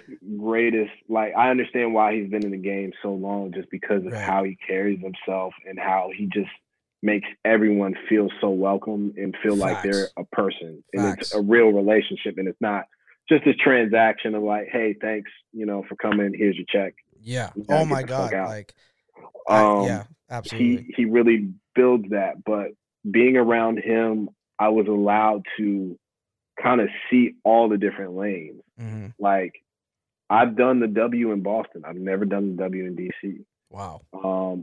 I've done in Boston. I've done the W. I've done Storyville. I've done Icon. I haven't done. You've done Venue. You've done Venue. I've done Venue. I've done House of Blues. Yeah. I've done wherever that's in Fenway. Fenway Johnny's. We did Fenway Johnny's. I've done two others. I think 222. 220. Oh yeah, I remember seeing you on that bill. 222. That's one of my favorites. 222. And some other party, like this other dope party, I think it was called Purple. You've done Purple in the Good Life? Yeah, I've done Purple. Yo, so last week's episode, I interviewed the booking manager / resident DJ of Good Life. So that's great. And we were talking. We had a whole thing about Purple. Yeah, DJ Knife. Yeah. Yeah, that was one of my first parties I did up there. So I've seen all. Yeah, the those are. lanes. Yeah, I was just about to say you've probably done more Boston venues than a lot of Boston DJs. Yeah, I've seen all the different lanes, and being in DC, it's kind of a requirement to be the guy. You have to be able to do all the lanes. Yep. You can't just be like, you're going to have a very limited career if you just do just the club. 1,000%. If you just do just the niche party. Yep. And what I wanted to do was set up a party and set up a space where I can just connect all you guys. You know what I'm saying? Like try to pair. And I think that's what some of what Storyville Wednesdays was trying to get at. Yeah, they would try and pair like people that necessarily wouldn't be together. But then after we did our joint, Jeff was like, "Nah, like anytime Malcolm's here, like you're here too." And I was like, "Oh fuck." Yeah, exactly. So exactly, it becomes like, okay, we have these magical pairs and we know what's gonna work. Yeah, you know what I'm saying? Like I at that point, being kind of 3-4 years up there, I had seen every venue, and I don't want to say I know what can work and know what is possible if we start to kind of bring everyone together and make it make sense. Word. But it was one of my goals to try to make that happen, because it's just like, I noticed it in a couple other cities like that in Miami. There's the Wynwood DJs, and then there's the South Beach DJs. The Live DJs. Yeah, the Live. It's a whole different world. Right. In Atlanta, there's, you know what I'm saying, there's Atlanta, it's like they're all club DJs, but it's like, it's the really big club DJs. Yo, Atlanta's insane, dude. the hookah club DJs. But there needs to be intersectionality, right, for the whole entire city to thrive and everybody kind of learn off each other and really try to create a dope economy for all DJs to kind of win and survive. So yeah, man, like that was one of my big things that I wanted to make sure to happen, because actually my first gig of 2020 was in Boston last year at some venue. I can't remember the name, but it was the first time I'd ever been there, and it was dope as hell. It was like a restaurant in the front, and you walk through the back, and it was like this super dope club. Was it La Fabrica? La Fabrica? Yes. Yeah. I've thrown mad parties there. Yeah, that place is fire. Yeah. Super fire place. And I also noticed that, like, who booked you for that? I can't remember the young girl's name, and I feel so terrible because she showed me nothing but love. I think if I had to guess, it was a Lightworks event, because it was Lightworks, because they brought Nightcrawler They brought Nightcrawler recently as well. Shout out Nightcrawler, that's my guy. Nightcrawler is super dope. Yeah, he is super dope. It must have been a Lightworks event. It had to have been. Yeah, it was definitely Lightworks. So, I wanted to. I was like, this is the venue. Like, I got it. This is perfect. Yeah, we've done 2 day one parties there. Yeah. And I was just like, this is it. Like, I know how to bring what is happening in terms of culture and mixing and blending everything in DC up to Boston. Like this is the perfect venue to kind of make it happen. I also noticed as much as like R&B history as you guys have, you guys don't lean on it. Like I know there's one R&B party. In DC, there's hella R&B parties. There's 2, 3. There's 3. There's 3. So there's Silk. Shout out Real P. There is I'm gonna butcher it. I know who put them on. NYA. Now Your Average puts on. I'm cool with NYA. I'm cool with all of them. Fuck. Shout out Kensworth. They put on Brown Sugar, and then I don't even did that one. And then I did. Oh my god. Whoever was the homie that used to do the W, he was doing an R&B party at the W with That's Real Peace, bro. That's homegirl. That's okay. Yeah, that's okay. Silk, cool. yeah. So, I've seen that one. I've seen that one for sure. I didn't know NYA because I did NYA's brunch when I was there. Yep. So the reason I was shook was because the other promoter Bent that I was thinking about does Brown Sugar with NYA. So that's why I was like 2 or 3, but it's actually 2 because they work together on that. So shout out all them. But yeah, at the W, Real P, he's gonna be on the show in a few weeks. Actually, that's my guy. And that party's so fire. Oh my god. Yeah, but it's like my last time that I did 222, or I can't remember the name of the venue. But yeah, 222 is right. It's 222? 222, yep. Yeah. I forget who had booked me. I want to say it was Kareem. Kareem, yep. He had booked me. He had booked some DJ to go before me, and I don't remember their name, so I'm not going to say I'm not going to say their name, but I don't remember it. They played through everything. I was like, okay. Wait. Me and Kareem, me and Kareem were sitting at the bar. Oh, God. And we were just taking shots. And I was like, okay. Well, when the thing about Kareem, when Kareem does an opener, it's always a newbie. Always. That's the thing about him. Like, because if not, he'll be like, oh, no, y'all go back and forth. But then if it's a big-headed DJ, like I'll end up opening or some shit. They don't want to do. Yeah, you know what I'm saying? But so it was probably a newbie. I'm not going to lie. But that's because. Yeah, it was definitely a newbie. Yeah, it was like he was just like, yo, she's popping on IG. I was just like, okay. Oh, I know exactly who it is. I know exactly who it is. So she runs through everything or whatever, right? So I'm like, all right, cool. And I get on and I play like 15 minutes of hip hop, and I'm like, I'm going all R&B for the next. And the thing is, 222, you can get away with that. I'm sure. Did it go well? Yeah. It went and everybody was losing their minds. Yeah. And I was just like, this is such a normal thing in DC. Like when you saw Money like playing like whatever because he's just gonna go left because he doesn't want to hit when anybody else hit. It was like everybody's just. I was like, okay, I can make this a vibe up here because y'all aren't getting it. It seems like y'all aren't getting it enough. So the way the Boston market is, and that's what differs so much from DC, from what you've explained and from what I've seen, because DC is so heavily populated with whether it be venues or parties.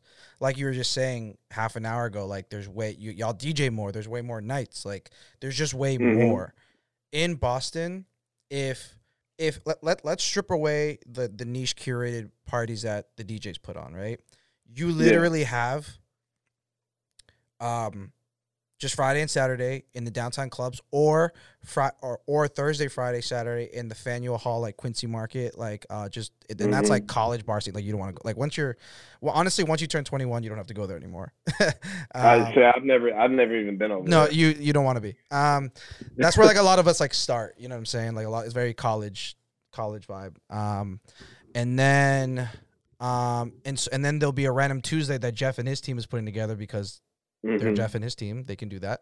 And then they're doing the Wednesday. Like they were the only ones because they've been in the game for fucking ever that were able to do that.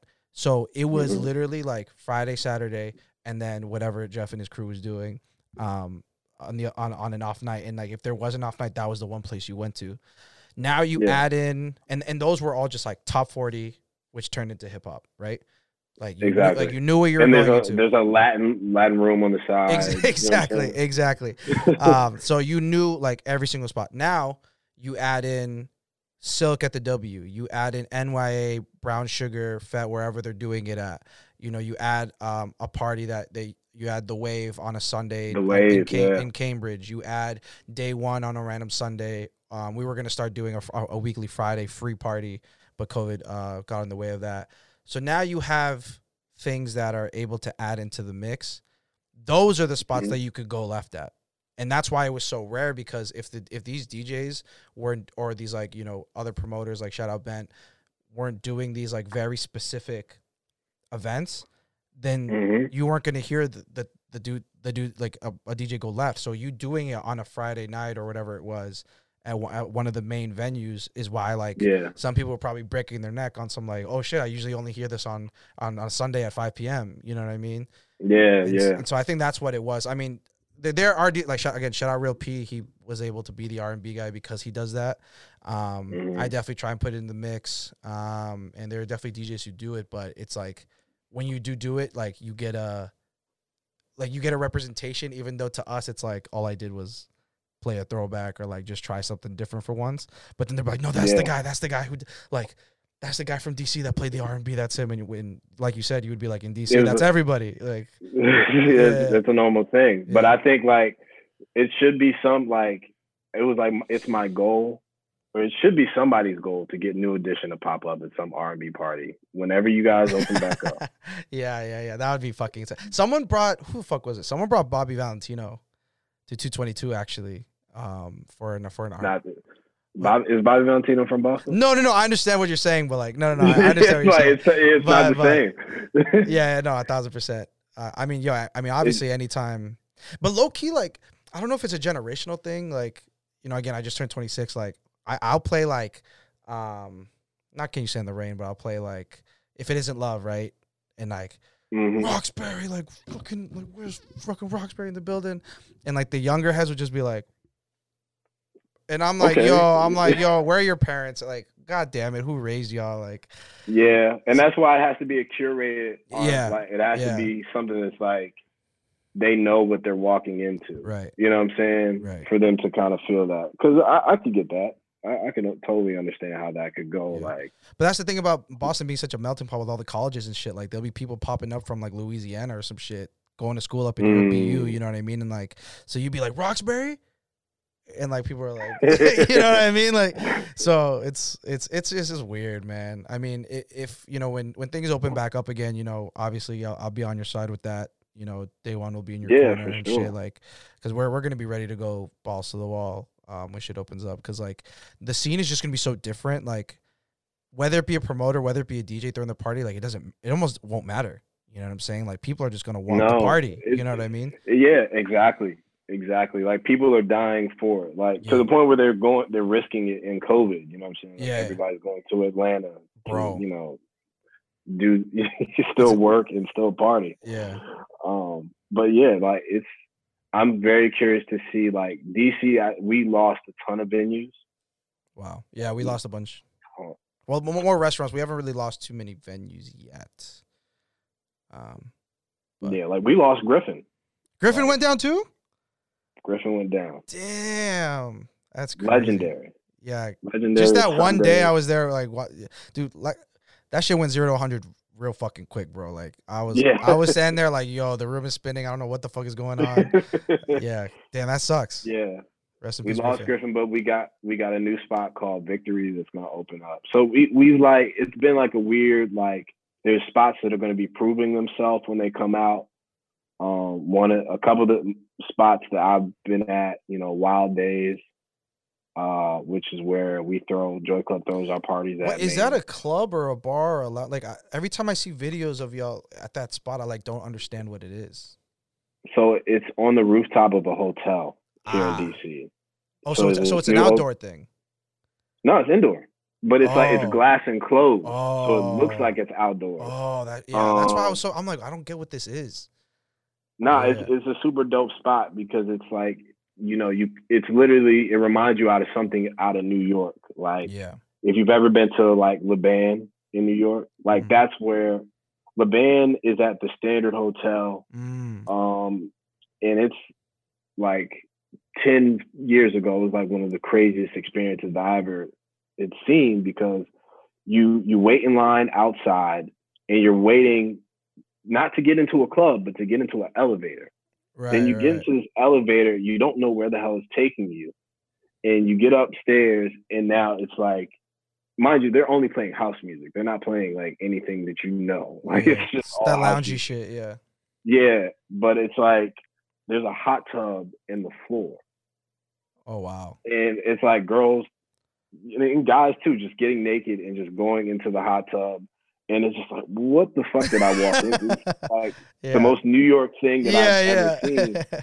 And then you go up another level, and then there's this rooftop terrace where you just see all of New York. It's the most beautiful thing. Wow. It's the closest thing that we have to in DC. We don't have a hot tub, but the actual rooftop of this place, it used to be a pool. So it keeps the pool aesthetic. It has like the tile and all that stuff. Oh, that's fire. And it's like glass enclosed, but there's an outside deck. So there's tables on the outside. There's a bar on the outside. There's a whole fire pit that actually you can buy as a table. Wow, that's fire. Yeah, so it's a pretty dope venue. That, and there's this other venue at the wharf that's new, that's similar to it, called 12 Stories, which was like one of my favorite places to DJ before everything closed down. Because now, for me, I'm not in the position where I really want to go back to doing any parties that aren't my own. Like, I think now I'm at this position where it's just like, I'll just focus on doing my own shit. I don't necessarily, and no offense to anybody else, but I mean, that's a pretty dope position to be in, I'm not gonna lie. Yeah, I don't want to go through the stress, like, of trying to break my neck to be working 6-7 nights a week. Like, I want to like actually enjoy it and have fun, not feel like I'm like chasing a check. So like, I'll definitely keep doing 12 Stories, definitely keep Wild Days.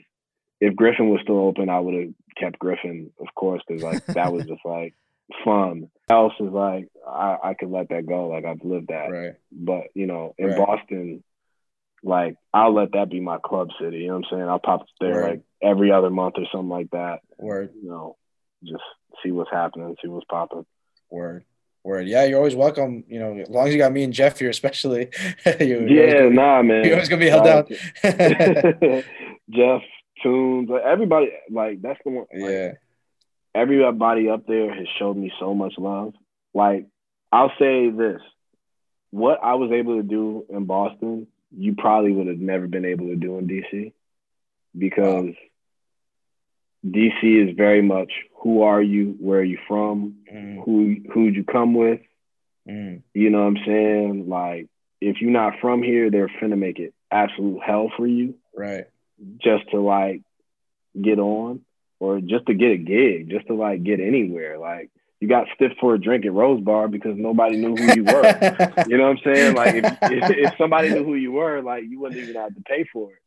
But me coming up to Boston, starting at Jeff to literally everyone that I've ever met up there has shown me nothing but respect and love. And it's been like such an amazing experience that I can say, like, I haven't had that in any other city I've been to.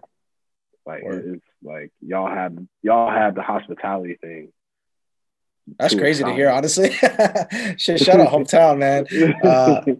Damn. I mean, you're a good dude, and I think that translates. And you're a good DJ too. I think if you were actually shitty and you were like out here taking Boston DJs gigs, I think that's when you would run into trouble. But I think it's one of those things that what we do, speaking onto like the high level and technicality that we do have, like, if you can show that you can do well and rock a party, like, DJs will respect you. You know what I'm saying? And and if you make money for promoters, they will respect you. You know what I mean? So I think it's ultimately like this big circle of life where you did your job and you were cool, and like, we're gonna show that back. You know what I'm saying?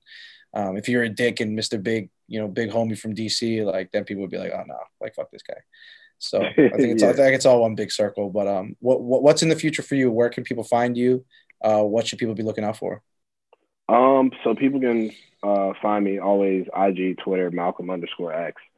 In the future, I'm actually been making the move or outside of DJing and more into television and film production. And really like sitting in that industry and learning it at a bigger scale and trying to work on some more infrastructure type things for, you know, the D&B music scene, because we have the artists, we have the talent, we have all that, but we're missing those big infrastructure pieces. So I'm working with a couple people to try to establish that stuff here, you know, so when talent realizes, you know, they have good enough talent, they don't have to go to Atlanta, they don't have to go to LA to actually, you know, just make a record. You know what I'm saying? They could stay right here at home. And that way we can really, you know, build up a hub, especially when things open back up. I think that'll make a huge difference in our nightlife scene, you know, when artists can be popping here, you know what I'm saying? And they can go to Rose Bar and they can be just as popping as whoever the host is they book that night, or whoever the IG model they book that night. You know what I'm saying? Like, that's something that you go to Atlanta and you see, and it's just like, it's the wildest thing. You know what I'm saying? Like, most cities never get to experience that. Right. And I really want us to experience it here, because we have the talent, we got the personalities, we have all the everything. We just have that one missing piece. Dope. Dude, that's awesome. So yeah, everyone please follow Malcolm at Malcolm_X. It was a huge pleasure to have you. It's good seeing you virtually. Good to talk to you. And I'm glad you're still doing well, man. And I'm glad, you know, that, you know, you're doing things to keep yourself alive, your name alive. And it's good to hear that you're doing well. Yeah, man. No, thank you for having me. Like I said, you know, I'm happy to see you're doing this podcast and doing something that's dope. You know, that's not just like, it's about DJ culture, because a lot of people don't, you know about DJ culture. It's just like, they just show up and we're supposed to play the records, but it's very dope that you're doing this. And I hope, you know, you're definitely starting in Boston, but I see this going so much further than that. You know, just keep going, keep grinding. Word. I hope so, man. I really appreciate that. We'll talk soon. Hopefully I'll see you soon. For sure. And again, thank you so much for hopping on. Everybody, this is Malcolm Xavier. Please follow him. As always, please follow the producers at Dope Entertainment Official. Follow your host at Gimme Snacks. And please follow us at But I Know the DJ on Instagram. And we'll see you next time. Thank you.